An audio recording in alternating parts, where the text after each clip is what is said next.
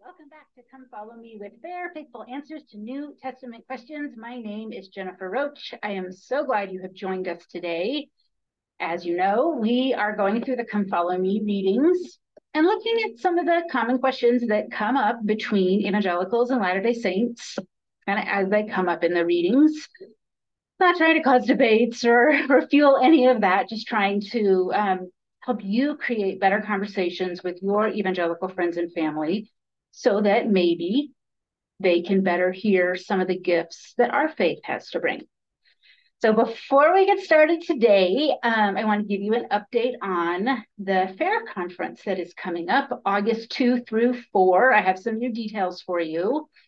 I will be speaking Friday, August 4, 10:30 Mountain Time. I would be delighted to see you there in person. But you also can sign up to stream the event. It's free to stream, but you do need to sign up in order to get the link. Go to fairlatterdaysaints.org. You can sign up there. If you come in person, absolutely, I would love to say hello to you. That would be super fun for me. Initially, my topic might have been of more interest to this audience. My topic was going to be the history of the relationships between evangelicals and Latter-day Saints. And spoiler, there are lots of ups and downs. And I really do want to give that talk someday. But instead, I'm going to speak on an area that I have a huge personal and professional interest in, which is sexual abuse in church settings. Might not sound like a fun time to you, but I have a lot of hours of research into this topic and have a lot to say. In this particular talk at FAIR, my plan is to talk through the 5 most common questions that come up on this subject, especially for Latter-day Saints.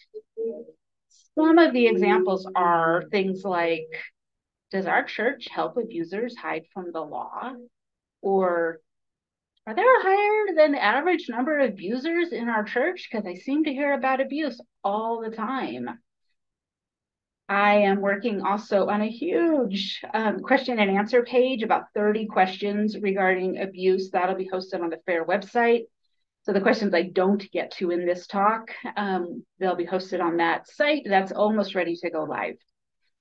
I know it's not everyone's favorite topic, but I do have some really interesting original research, as well as correlating, compounding other people's research that I think you might be interested in.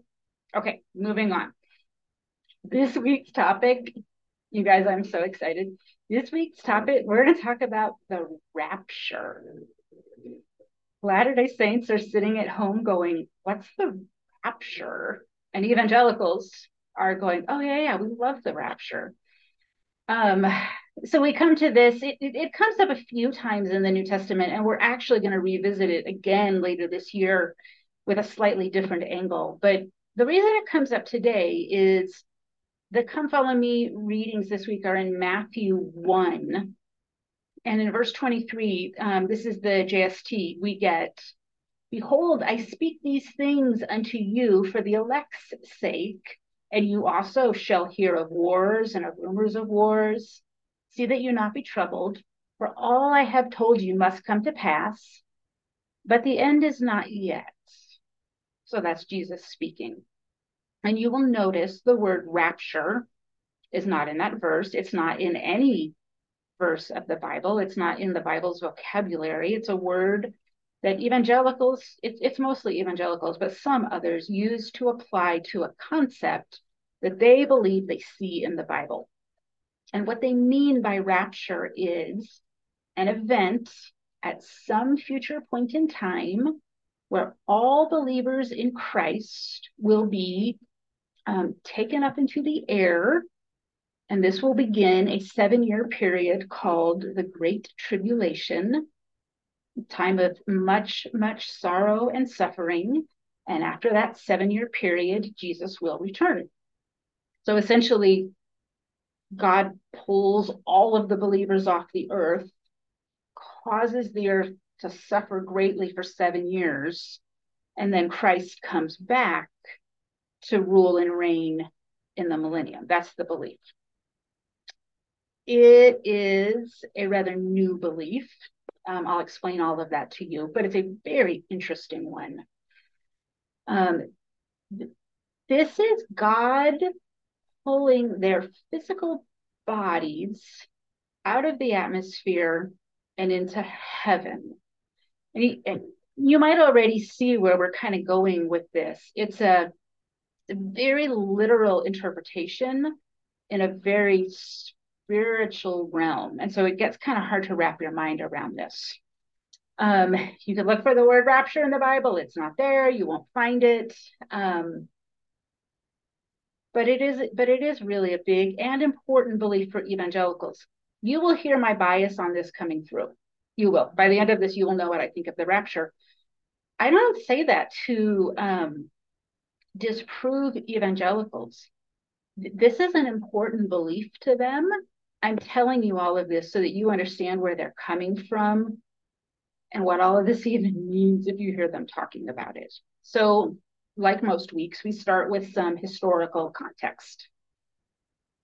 So if you go back in time, really about 250 years is about all it would take, and asked Christians alive at that time what they thought of the rapture, they would have no idea what you're talking about. The idea of the rapture is brand new in terms of history. It's been around for about 200 years, which in historical time is next to nothing. It's brand new. And so here's how it came about. In the 1830s, a guy named John Darby is living in London. He is working as a pastor. He starts out as a Catholic priest. He becomes pastor of a group. They're called the Plymouth Brethren. They actually prefer to call themselves the Exclusive Brethren. But if you've heard of them at all, you've probably heard them called the Plymouth Brethren.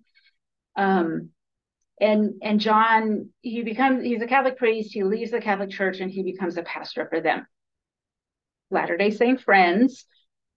I know the thing that catches your attention in all of this here is the date, the 1830s, right? Because that's an important decade in our church's development.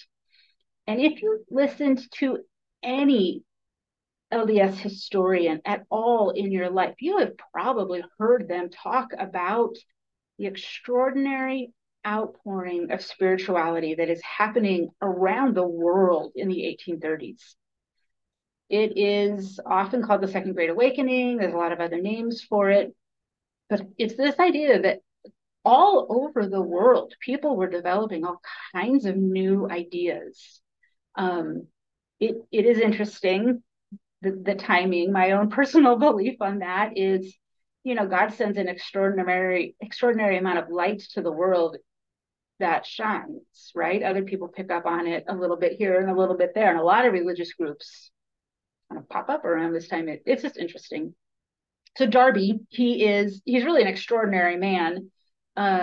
He is given a top-rate education for his day. He comes from a wealthy family. They have a castle in England. They're sort of lower royalty of some sort. Darby is set up for success pretty well. He goes on to produce translations of the Bible in English, French, Dutch, and German, all of which are still used today. He adds a lot to the theological conversation. His signature piece is about the rapture. Right around the time when Darby decides to quit being a Catholic priest, he has an accident where he is thrown off a horse.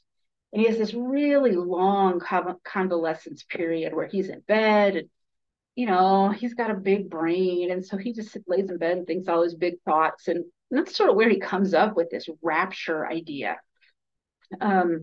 Darby, he travels to America several times during the 1880s. There's some conflicting dates here, so we'll just say in the decade of the 1880s. At one particular time, he travels to Missouri. This is 1880s, so the Latter-day Saints are long out of Missouri at that point. This is the era in which John Taylor would have been president of the church. So they've been out of Missouri for a long time. But Darby travels to Missouri, where he meets up with this guy named Cyrus Scofield. There is also, side note, there is a Charles Scofield in early Utah history. I think he's best known as a railroad builder, a railroad constructor. I don't know. And I think there's a town named after him. I actually did some research to see, like, are the two of these guys related? And I couldn't find it. If you're a family history expert and you know, hit me up in the comments. I'd love to know if these two men are related. Anyway, our Scofield, for these purposes, Cyrus, not Charles, he meets Darby and he is impressed with what Darby has come up with. And Darby is kind of, he's a geek, he's an intellectual, he loves words. He's not super charismatic. He's not a super great speaker. He's not a really great popularizer of ideas. He's just a great, like, comer-upper with ideas. But when Darby meets Scofield, Scofield is all of those things. He's charismatic and he's popular and he is a pretty big player in the kind of broader theological world. And Scofield really buys into what Darby is talking about, and completely spreads Darby's message in America long after Darby goes back to England. And the people who end up becoming sort of the precursors to American evangelicals, they are heavily influenced right here in this era by Scofield, Darby sort of speaking through Scofield. Scofield publishes the first modern study Bible. There had been a few other things that we might call study Bibles by this time, but his is really the first modern one. What he does is he publishes his notes, all of his commentary about the text, right next to the words of the Bible. So they're there side by side, just like if you've ever seen a study Bible, there's the author is offering you some thoughts on the verses that you're reading. And Scofield kind of takes this concept and runs with it. The problem is, because of the era that this is happening in, I don't think Scofield means it to go down this way, but it kind of becomes this sleight of hand. And it directly impacts how this rapture theology plays out. So what Scofield did when he places his own notes and commentary next to the text of the Bible, it doesn't seem very revolutionary today. You can go on Amazon and find 30, probably more study Bibles that do the exact same thing. And some of them are actually quite good. This isn't a critique on the form, but it is to say, we modern readers, we can look at that page and easily understand this part is scripture, this part is commentary. They're categorically two different things. It's not hard for us to pick up on that difference, even if you weren't familiar with the concept of what a study Bible is. A person in the modern world could look at that and deduce it pretty easily. But in Scofield's day, this was a brand new thing that most people had never seen. If it was contained inside the bound Bible, it was the Bible. So they take Scofield's interpretation very, very seriously, simply because it's embedded within the covers of the actual Bible. So when he writes about the rapture that he got the idea from John Darby in his notes, the Christians reading the Bible at that time, they're roughly putting his words equal with scripture. This is no slight on them, but the average Bible reader in that era is not very sophisticated, and certainly not sophisticated enough to differentiate between the two genres of text that they're looking at. At this time, When Scofield's Bible is finally published, it's 1909, 8% of the US population graduates from high school in that era. Right? So less than 10% of people stay in school long enough to get through high school. Most people are dropped out by 8th grade. Many people are done by 6th grade. There just was not a reason for them to continue going, and so they don't. So they can read. Their illiteracy is a problem in that era. Most people can read. They've been to like primary, like grammar school. But they're not very discerning readers. They're not very sophisticated readers, and they really did not differentiate well between the commentary and the actual words of the Bible. And Scofield's Bible turned out to be huge, incredibly popular. By the end of World War II, he had sold 2 million copies of it. That's a lot of copies to sell of anything before Amazon, right? Like his Bible had a lot of influence on people. So that's sort of how this rapture theology got popular in America. And really, America is just about the only place where you find a super strong concentration of it. You just see it in South America a little bit, Africa a little bit, Southeast Asia a little bit, especially as it has followed missionaries of various denominations to those areas. But you don't find it there in the culture the same way that you do find it here. So fast forward from about 1909 to 1970, 60 years later, and a series of films is made that kind of dramatizes this idea of the rapture. There are 4 movies in this series. They're called the Thief in the Night movies. I grew up in a non-LDS church watching all of them, being terrified by all of them. That's a story for another time. You can watch them on YouTube if you want. I don't recommend it. The hairstyles and the fashion choices are pretty epic though. So I don't know, that's kind of fun. But it was 4 movies trying to say like, okay, the rapture happens and then what? What has happened to the people who are left behind? Which leads us to the 1990s, 20 years later, which might be the series you're more familiar with, called the Left Behind books, which were later made into movies. But it's the same basic idea. They're dramatizing this idea that Scofield was writing about, that Darby was writing about before him. I'll tell you this story about a very dear friend of mine. She was in the first ward that I was ever part of. She texted me one day and said, "What's the rapture?" So I gave her my brief explanation, and she said one of her school-age daughters had checked out a book from the library called Left Behind. And the daughter picked it because the cover looked cool and interesting. But now she's reading it, and neither daughter nor mother have any idea what this book is talking about. Evangelical friends, you may or may not know this. The Latter-day Saints have no idea what you're talking about if you're talking to them about the rapture. It is not part of our theology. Perhaps people have read the Left Behind books, perhaps they haven't. It just isn't a thing for us.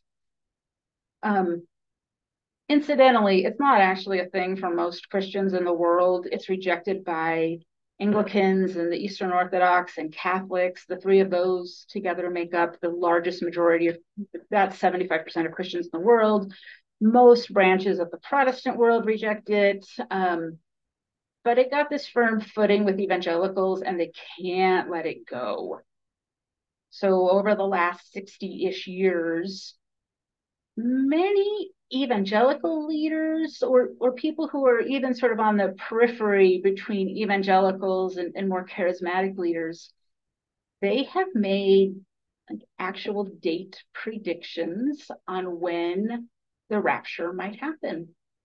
One of the most memorable ones to me was in 1988.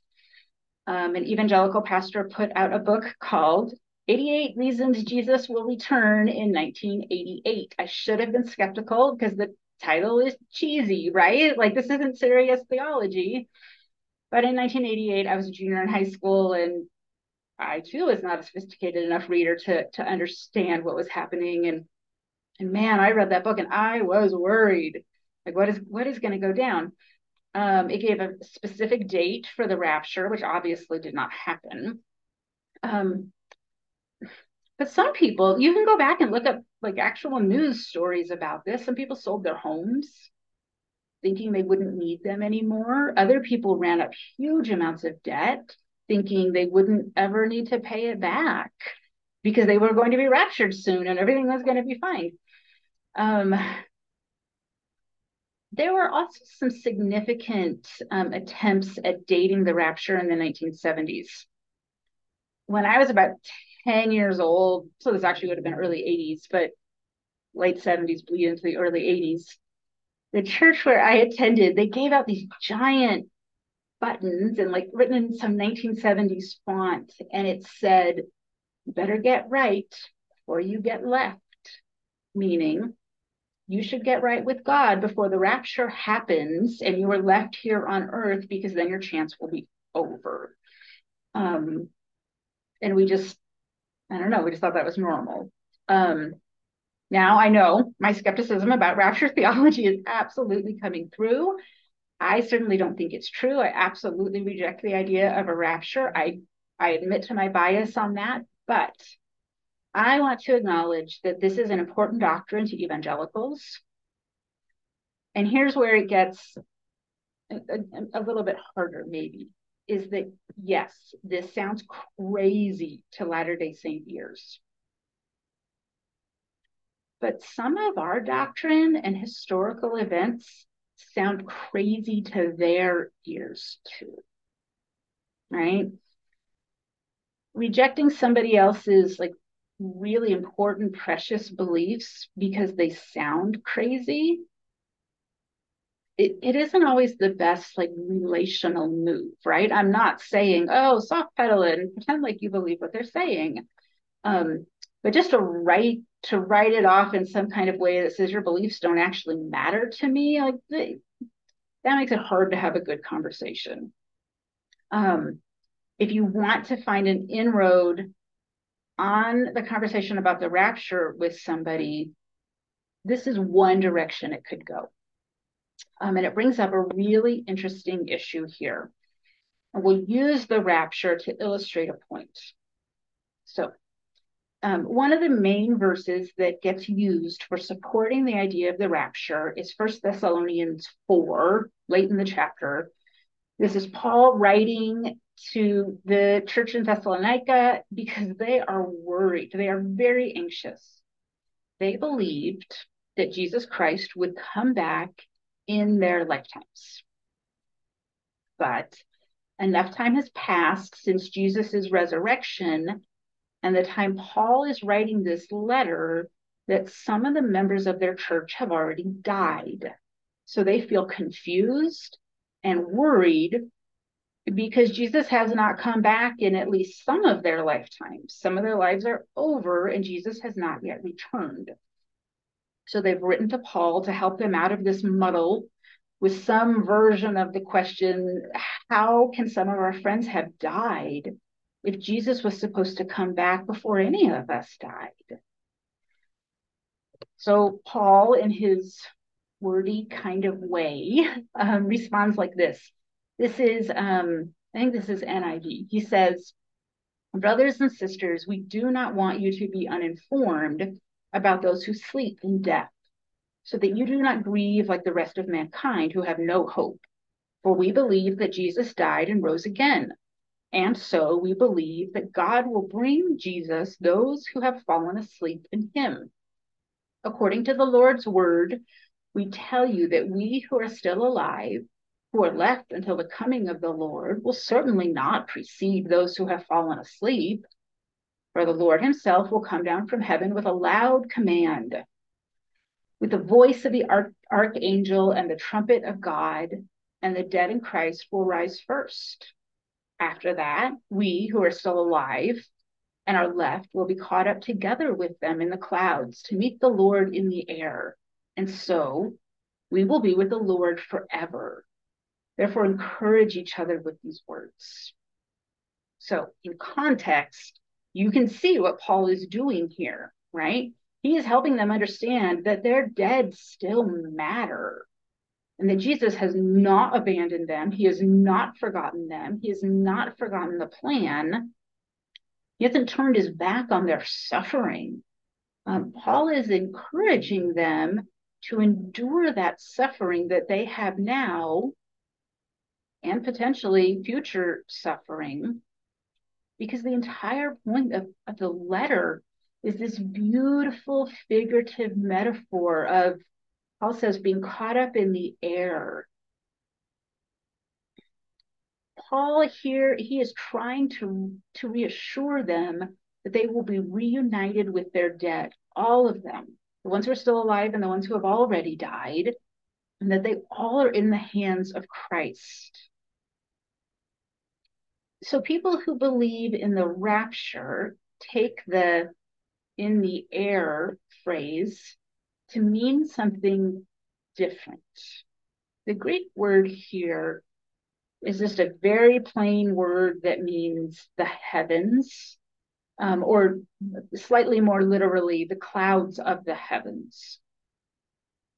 When someone reads this verse and believes in the rapture, they are reading into it this idea that when Paul says you will be reunited with your loved ones who have died, as Jesus calls you to heaven and you will all be together forever, they read that as your physical bodies are someday going to levitate above the earth into the atmosphere and somehow arrive at heaven somewhere.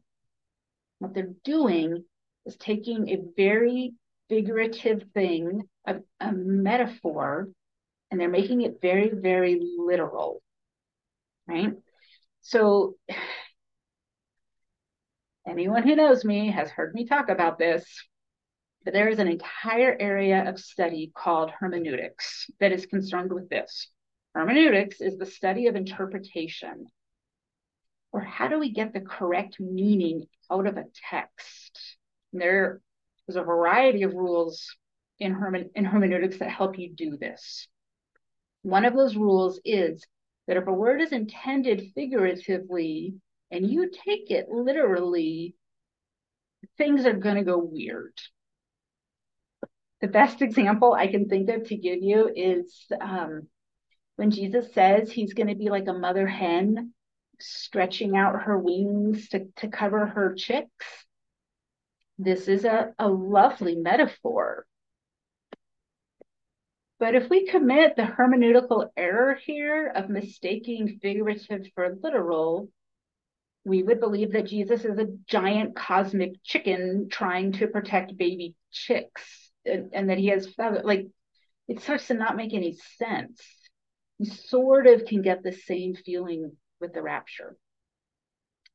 Now, my dear, sweet, wonderful, amazing Latter-day Saint friends, before you get too comfortable, we do this too. It is not just evangelicals. We are all in the same hermeneutical boat, us and evangelicals together, probably every other group of faith too.